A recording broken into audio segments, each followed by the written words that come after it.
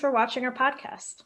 Here at Spear Consulting, our services include business strategy and human resources consulting.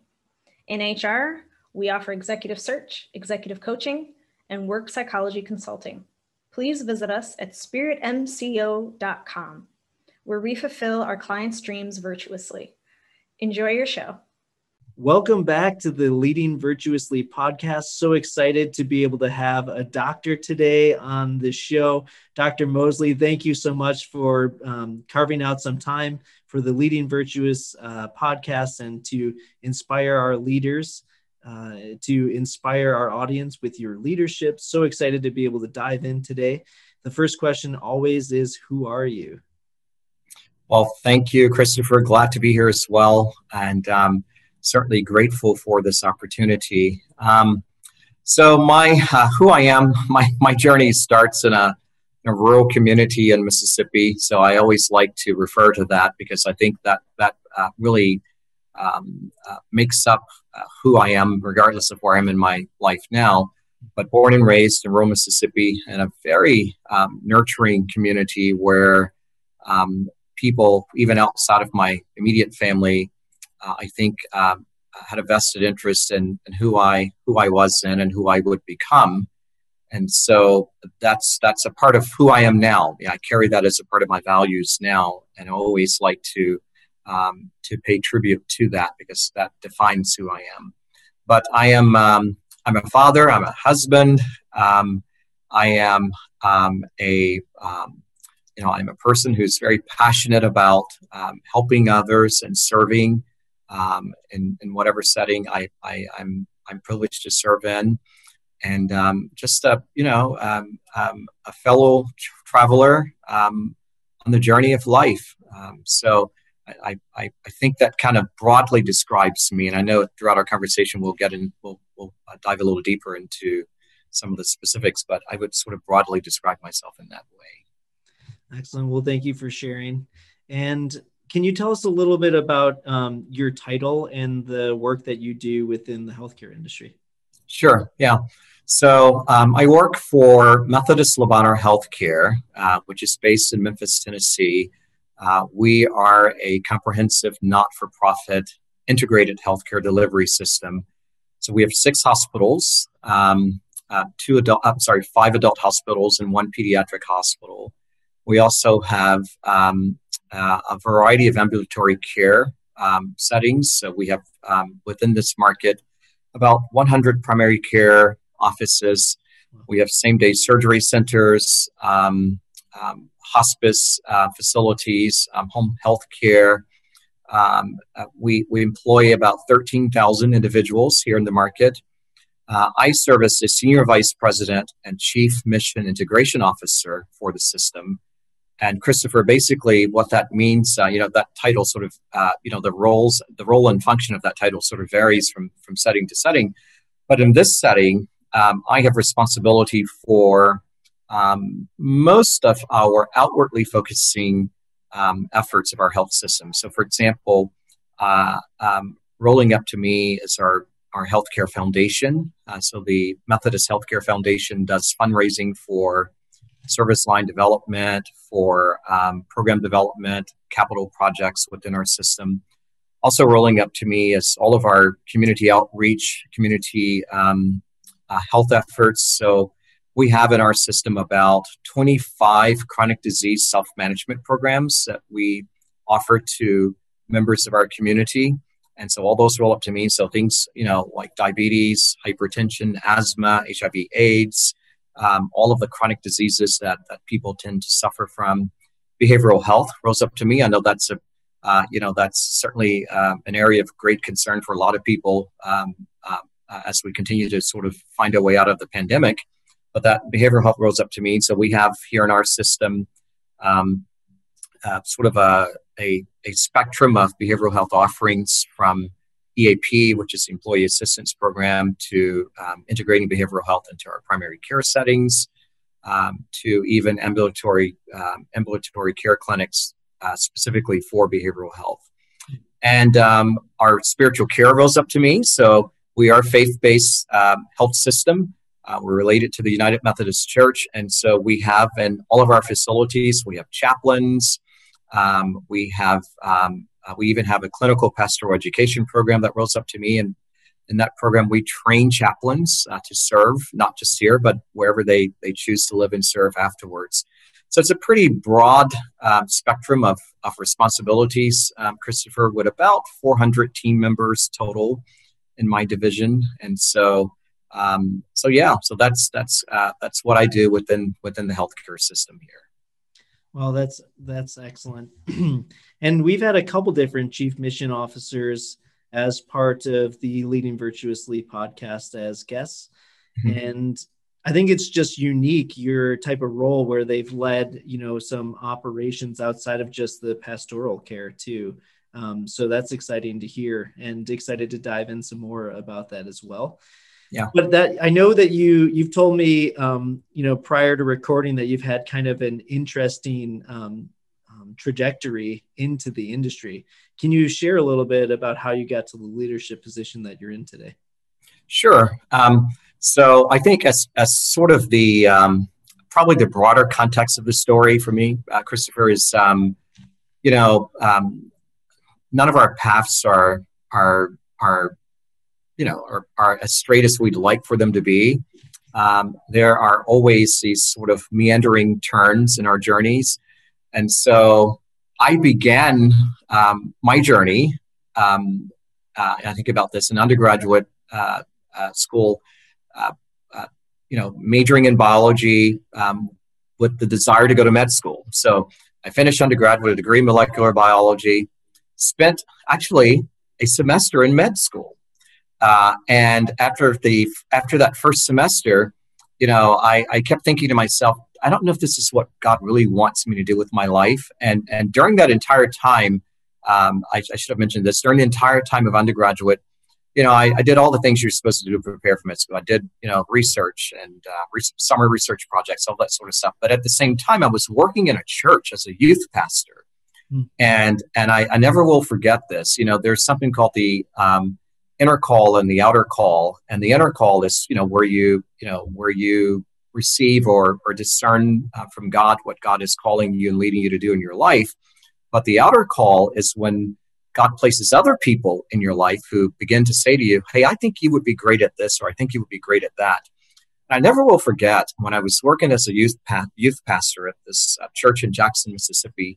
There were so many people who almost on a weekly basis would come up to me and say, yeah, I know you're talking about you want to be a doctor, you want to go to med school, but I really feel like God is calling you to ministry because, I see the way you interact with people. I see the way you are excited about doing work in the church. And I brushed it off and I said, no, that's not a part of my path, not a part of my journey. I'm majoring in molecular biology. I'm going to med school. I don't want to hear this stuff. Okay. So stop trying to throw me off track here.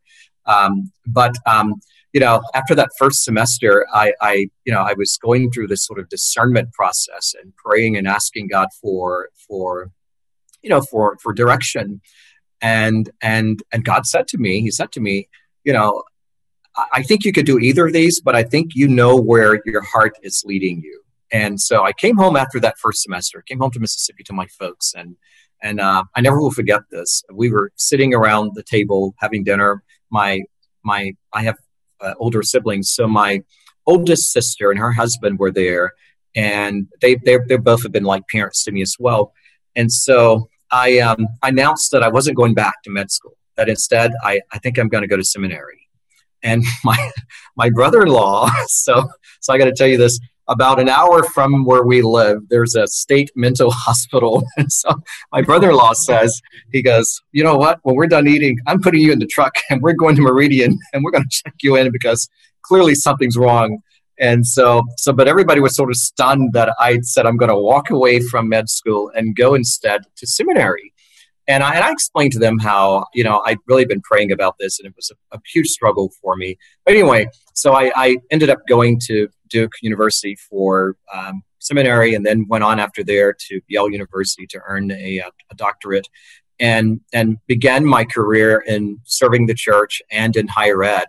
So serving as a pastor and also as a faculty member at different colleges and universities.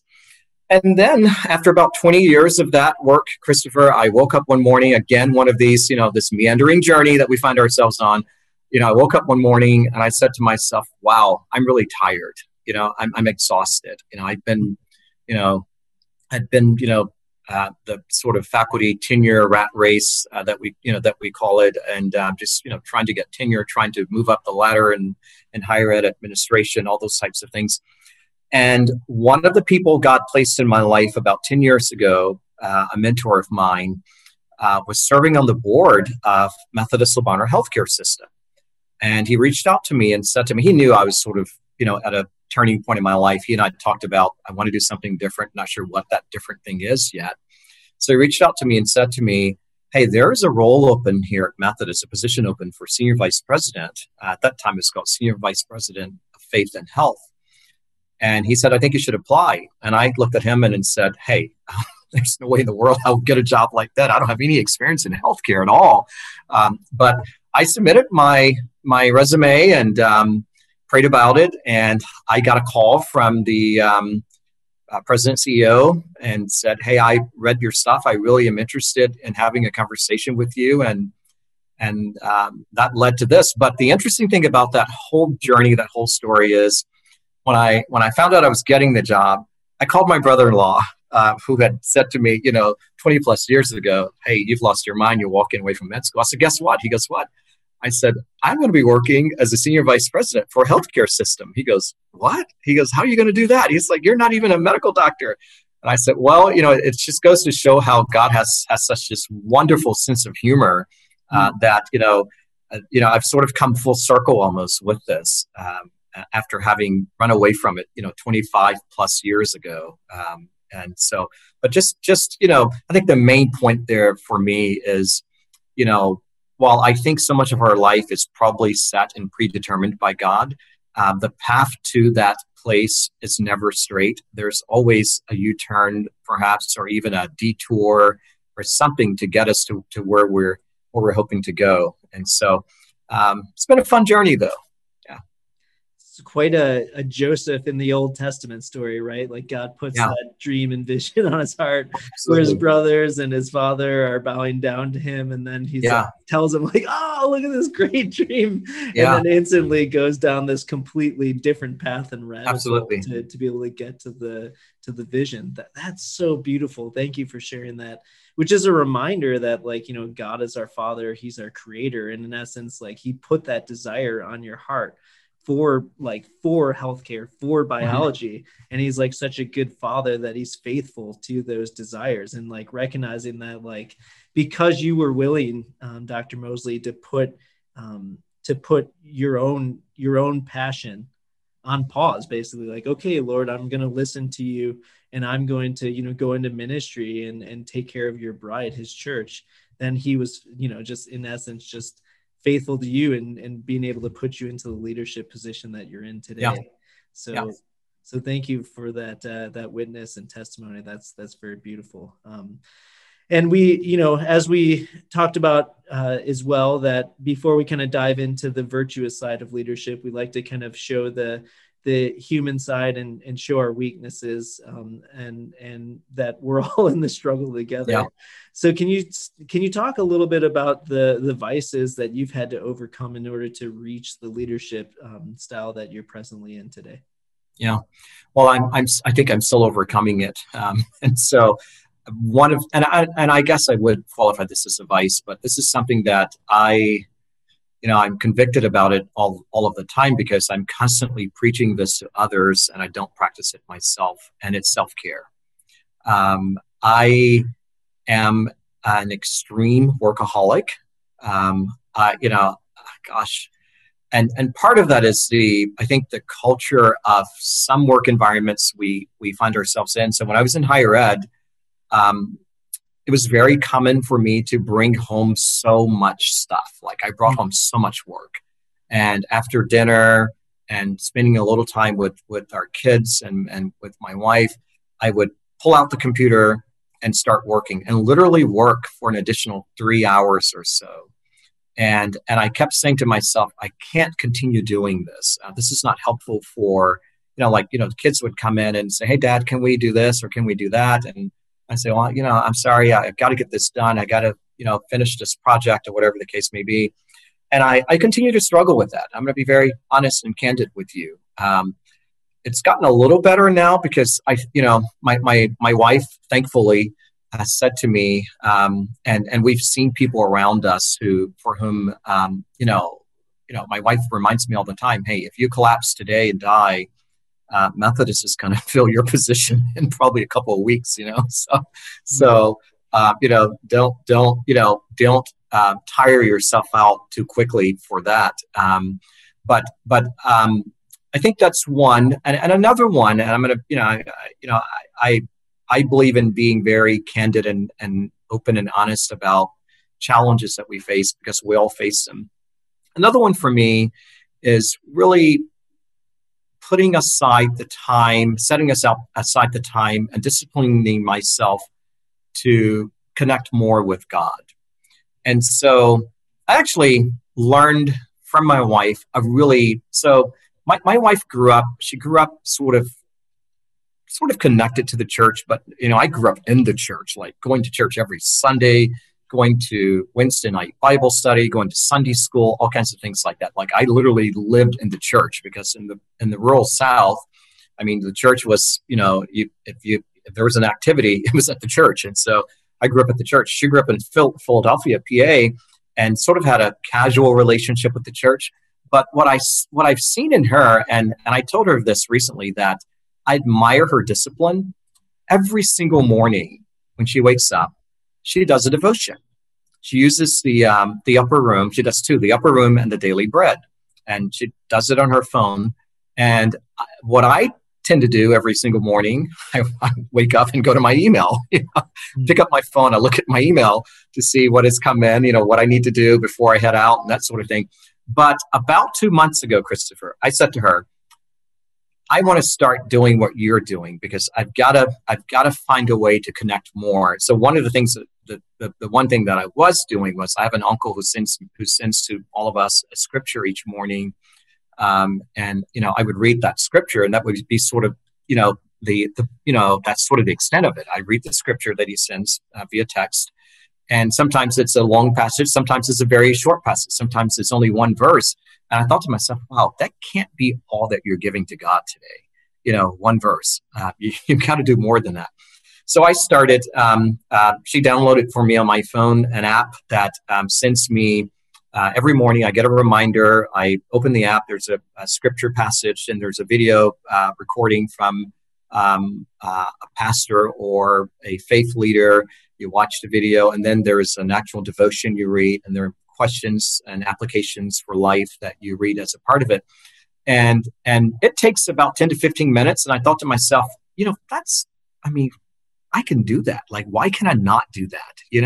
What's going to change so drastically about my day and my schedule if I can't set aside these 10 to 15 minutes to do this? And so that's been kind of it's been a journey for me. And I know a lot of people will be surprised to probably hear that, because I think people assume that ministers and pastors and people of faith are the ones who are constantly reading their Bibles and constantly doing devotions and praying. But, you'd be surprised, folks would be surprised to know how easy it is for those things to kind of get pushed aside because you're trying to do so much else. And so I've been working on that, and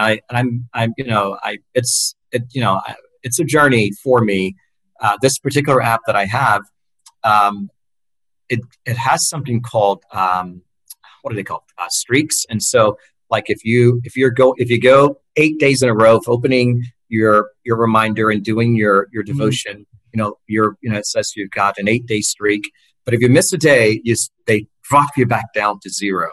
And so there's like this, for me, there's almost this challenge that I'm not going to miss a day because, I want to get up to whatever that number, of days is without missing a day.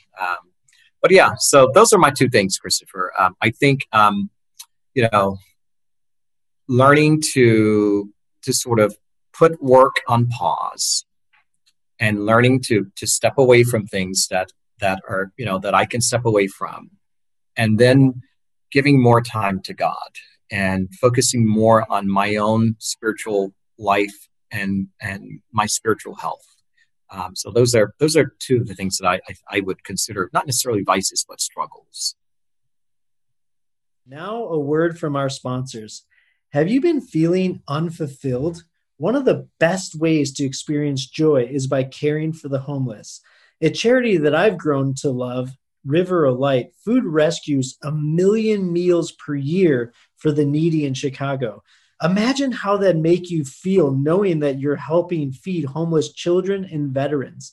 To make a tax-deductible donation, please visit riveroflightchicago.org. Again, that URL is riveroflightchicago.org. No one should go to bed hungry. Yeah, just thinking about, the first thing that came to my mind immediately was like the sense of Jesus in his public ministry constantly telling his disciples, like, all right, I'm out of here. And just like needing to spend that time alone with God our Father to be re-energized and to be filled back up. And it's hard to be able to minister when your tank's on empty. And I would imagine that probably now in this role, probably more than ever, even prior to in ministry and prior to higher education, that you're finding that your tank is probably going on empty a lot sooner than what you were used to, just because of how many people are now reporting to you and how much people are demanding of your time. And so, Absolutely. I could see how two of those things can really create the type of environment where you're not feeling, you're just like being your natural and genuine self when you're like putting, just really, spending your nights being able to do that extra work and then basically not being filled up with the love of God our Father to be able to give that away. I can see how that could be a struggle.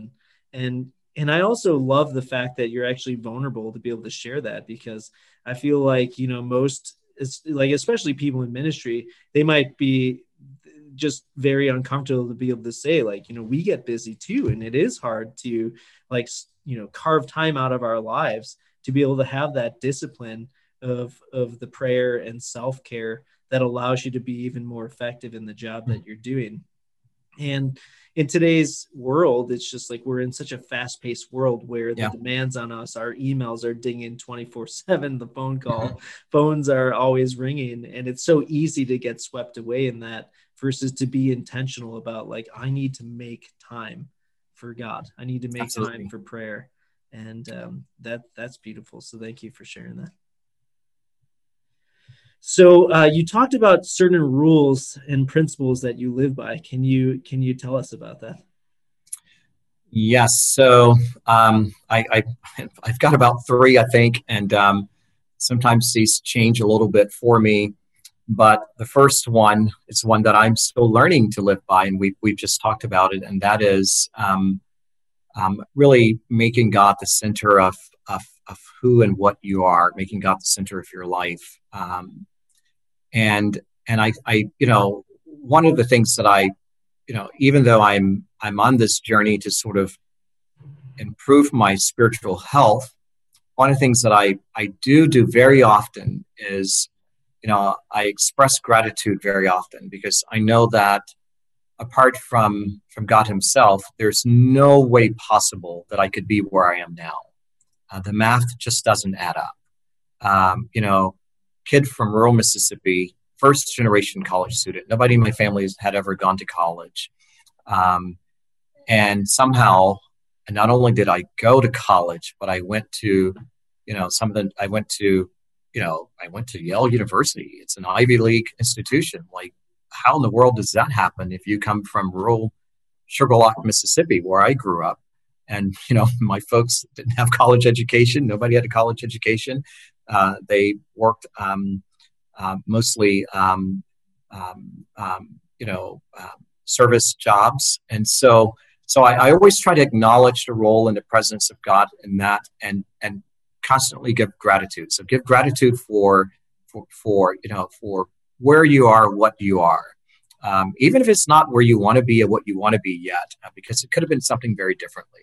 And that's one of those principles that I say to my kids all the time. And when I was in higher ed, I would say this to students that, be grateful for where you are because you could have been someplace else. So the second one is kind of connected to that, and it's bloom where you're planted. So wherever God places you, do your very best, like bloom there. And the reason I say that, Christopher, is that I know I have friends and colleagues and others who unfortunately spend so much time looking for the next opportunity.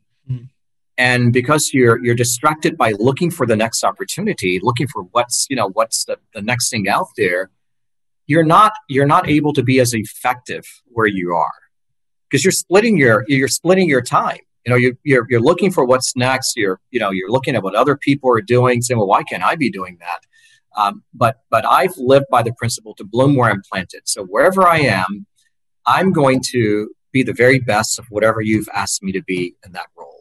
I'm going to bloom there and be the very best. And the third one is kind of connected to that one also. And this is one that to me, I think this is probably one where most people have the most challenge. And that is to serve in such a way that if you had to go back, you could. And so think about that for a moment. A lot of people leave positions, they leave jobs on really bad terms. And one of the things that I can pride myself on, and I'm not bragging here, but I can pride myself on this. There's not a place where I've ever worked or served where I cannot return. Every place I've previously worked or served in, I left on really great terms. In fact, I get invited back often to speak places where I've served before. In fact, in October, now that things are opening back up, people are starting to be back out in public. I'm returning to a church I served years ago to speak for a service, a special anniversary service they're having for the church in October. Several weeks ago, I flew to Philadelphia, Pennsylvania, to a church I served as senior pastor of, to do the funeral for a long-time member there. The family asked me if I would return to do the funeral. The current pastor said, I would love for you to come to do the funeral because of the relationship you had with this member and her family.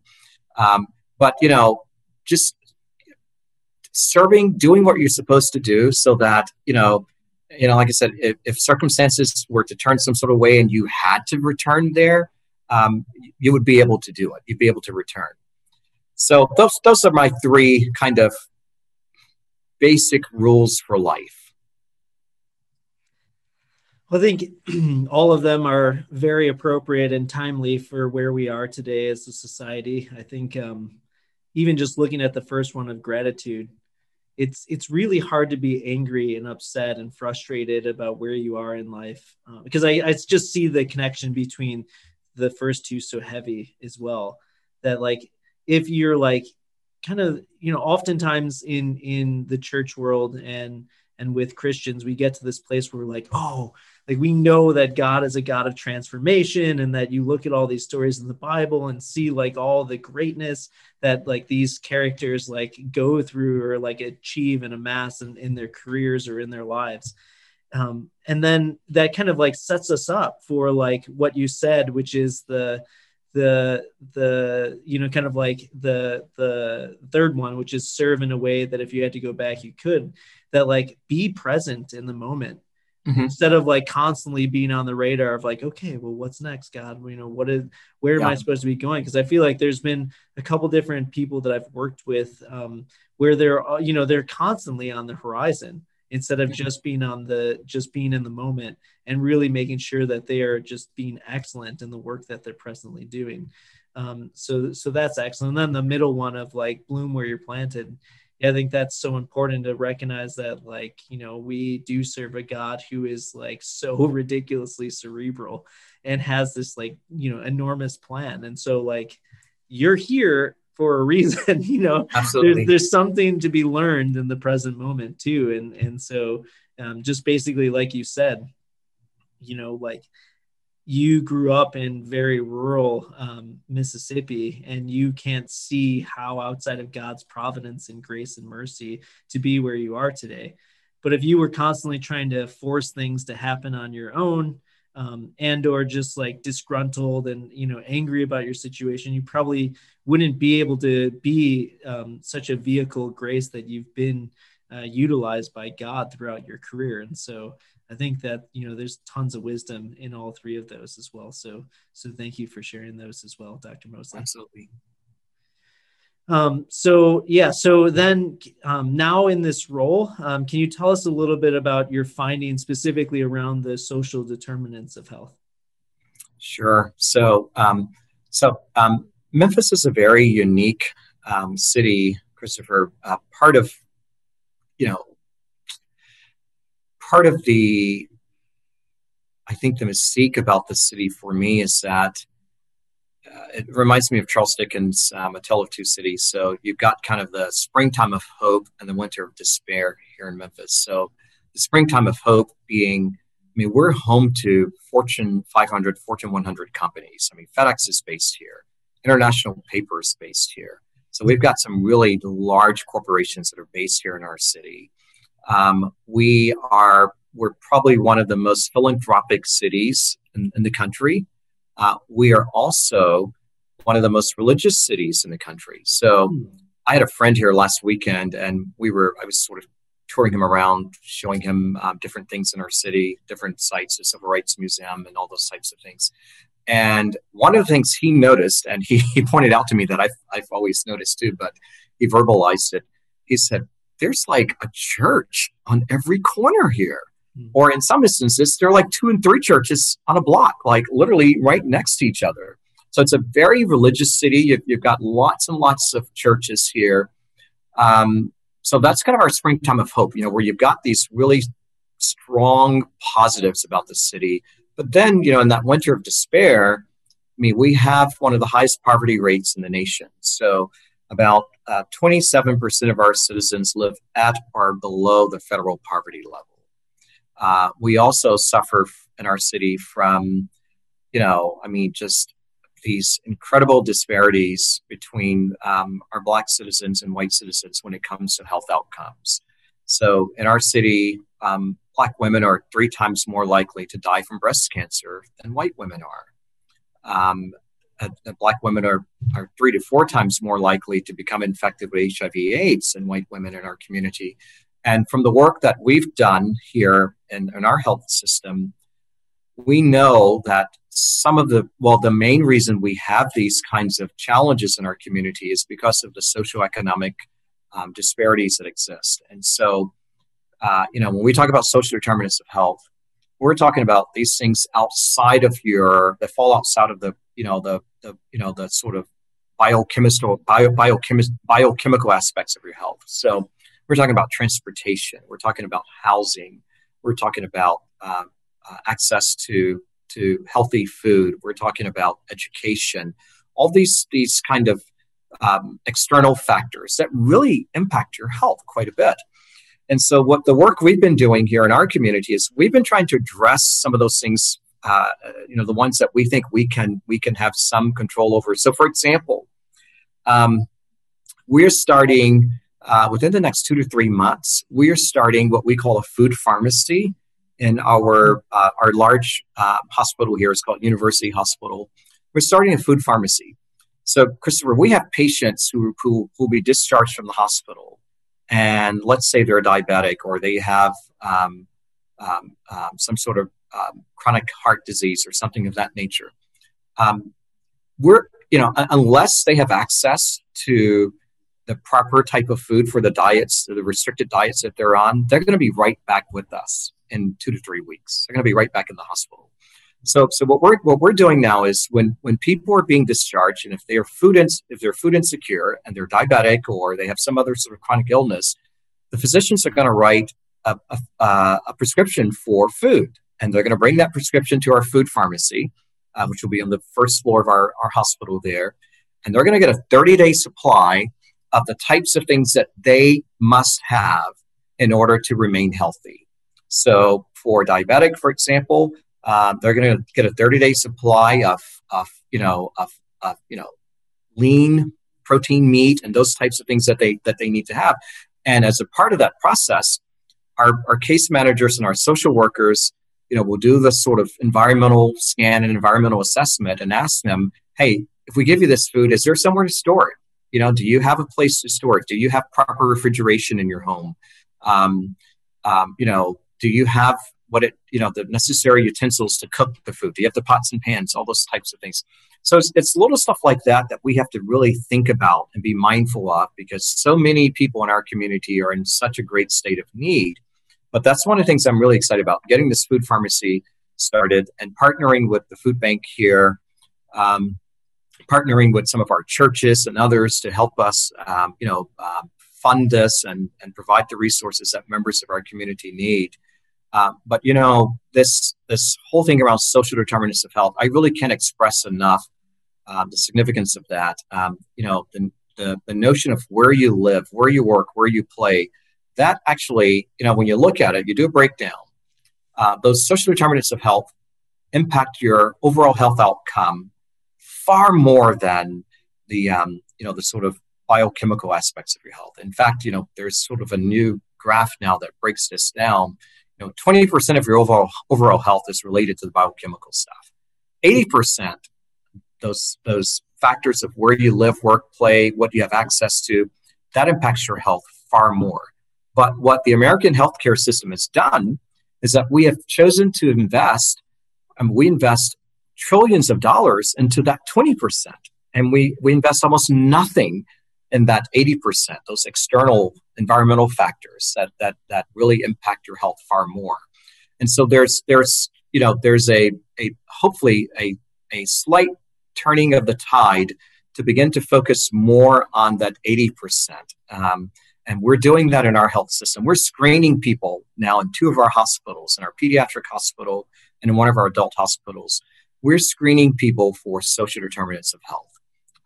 We're screening them for that, just like you would screen someone. You do a regular sort of physical exam, physical screen when they're being admitted to the hospital. We're now doing a screening for social determinants of health. We're asking patients to tell us, on a scale of 1 to 10, is your housing appropriate? And what we mean by appropriate is, do you have electricity?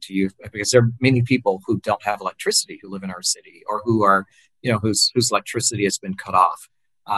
We ask them, do you have enough food in your house for the next 3 to 5 days to feed you and your family? So we're doing those kinds of screenings in our facility now. And when people screen positive for social determinants of health, we've built a network of community partners to ensure that they get the services they need, and to so that we can begin addressing these kinds of issues. Because what we've seen time and time again is, if we don't address these external environmental factors, they're going to end back up in the emergency room. They're going to end back up in the hospital, because their issue is exacerbated by the fact that they don't have food, they don't have adequate or decent housing. They don't have transportation to make it to a follow-up appointment. So that's kind of, that's what we've been focusing on. And thankfully, a lot of other health systems around the country are beginning to focus more and more on this as well. Yeah, well, thank you. That's the first time I've heard of a food pharmacy thus far. And, ultimately, due to my work as an executive search professional within healthcare, talking to many different healthcare professionals across the country. Can you speak a little bit about the ideation phase of how you guys kind of came to this decision to be able to be going down that path? Yeah.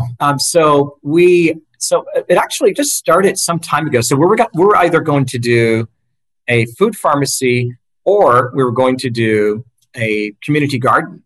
And so, we've seen so many other health systems and hospitals starting to do this. And so we actually took a visit a few years back to Toledo, Ohio, to a health system there that has a food pharmacy also. And we came back here and we said, wow, we really need to do this in our community. And what really kind of led to it actually is, we're seeing, particularly within our elderly patient population, we're seeing so many elderly patients who were, being discharged from the hospital, who have these chronic illnesses and who are unable to manage them on their own. And what we've discovered in our research is that many of these patients live in communities that are considered food deserts. So even if they want to eat healthy and they want to do better, there's not a grocery store nearby. And our public transportation system here is not the most efficient. The mass transit system here is not the best. And so what we, as we visit neighborhoods, we have navigators in the neighborhoods.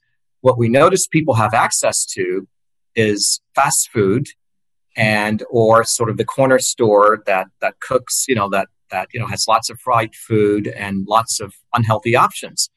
And let's face it, I mean, you're going to do what you have to do. You're going to do what's easily accessible for you. And so, we decided that we've got to do something to sort of change the narrative here. And this is just one part of that, changing the narrative.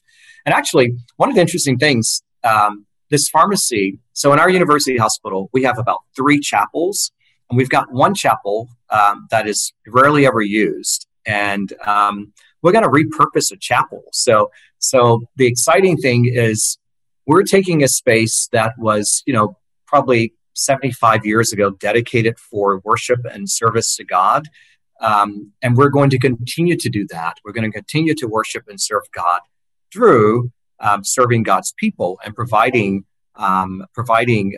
food to those who are in need. And so that to me is really symbolic also, that what was once a chapel and a place for people to come and worship within the hospital will now be a place where people who are really on the, sort of on the brink, where those people can come and receive really not just help, but receive love and care, where they can, it's almost like, we're putting some hands and feet to this work that God has called us to do by continuing to serve others. And it's an expression of love. I mean, think about it. If you're being discharged from the hospital and you're going home to an empty fridge, and you don't have any money, you don't have any resources to get anything, imagine what it means to be able to take home with you, this supply of food that you can feed yourself and your family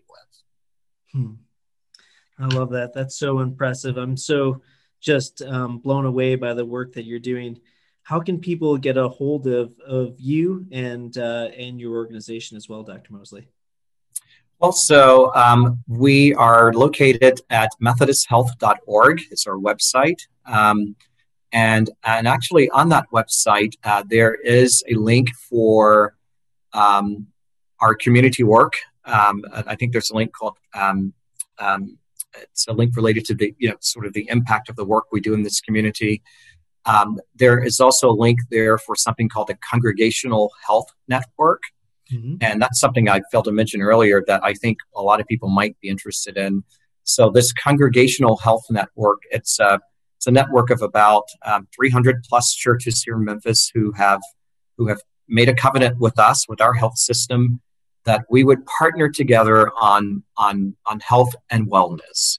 And it's also a realization from our health system that it's not just your physical health, it's also your spiritual health, your emotional health. And so through this Congregational Health Network, we have navigators in every single church that's a part of this network. And if a member is admitted to our hospital, those navigators get a notification that, Jane Doe from your church has been admitted to the hospital. The navigator either visits the patient or notifies the pastor that the patient is there. But not only that, while that patient is there, we also avail to them these kinds of resources that I mentioned earlier and make them aware of other community resources.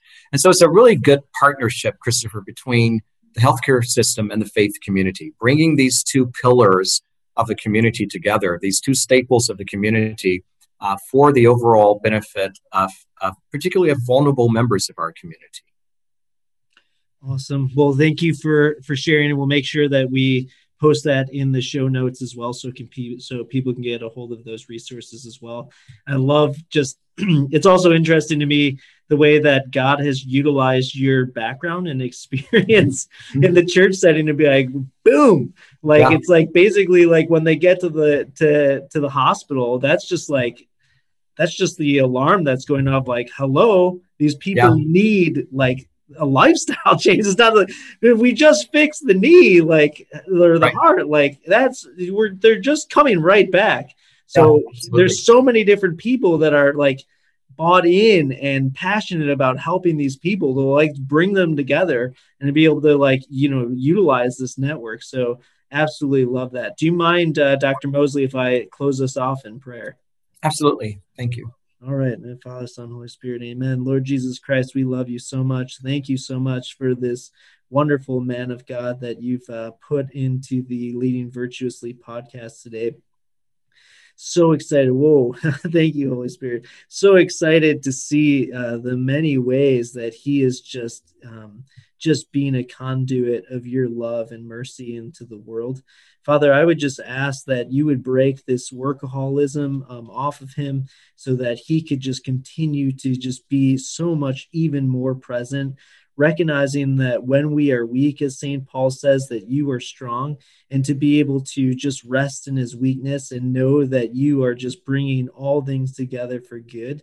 And Father, we thank you so much for the way that you are just radically blessing Memphis, Tennessee through this man's heart and bringing all these amazing programs into the world. And so, Father, we thank you and just ask that you continue to pour your blessings upon Dr. Mosley, his ministry, his family, his children, his wife, just everywhere that he would walk, Lord, that there would just be an abundance of blessing and that people would just be so itching, just itching, Father, to be able to be in the same relationship that he has with you, to be able to receive that same amount of abundance and blessing in their lives. And we pray all this through the mighty name of our blessed Lord, Jesus Christ. Amen. Amen. Amen. Thank you so much, Christopher. I really have enjoyed our time together today.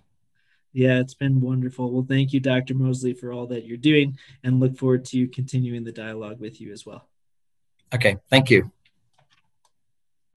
Hey, Chris here. Hope you enjoyed the episode where we discussed all things going bald. Just joking. The Leading Virtuously podcast. If you enjoyed the episode and the podcast, will you please subscribe on YouTube or Apple Podcasts or Spotify? Or you could also share it with a friend. That would be tubular. I hope you have an awesome day.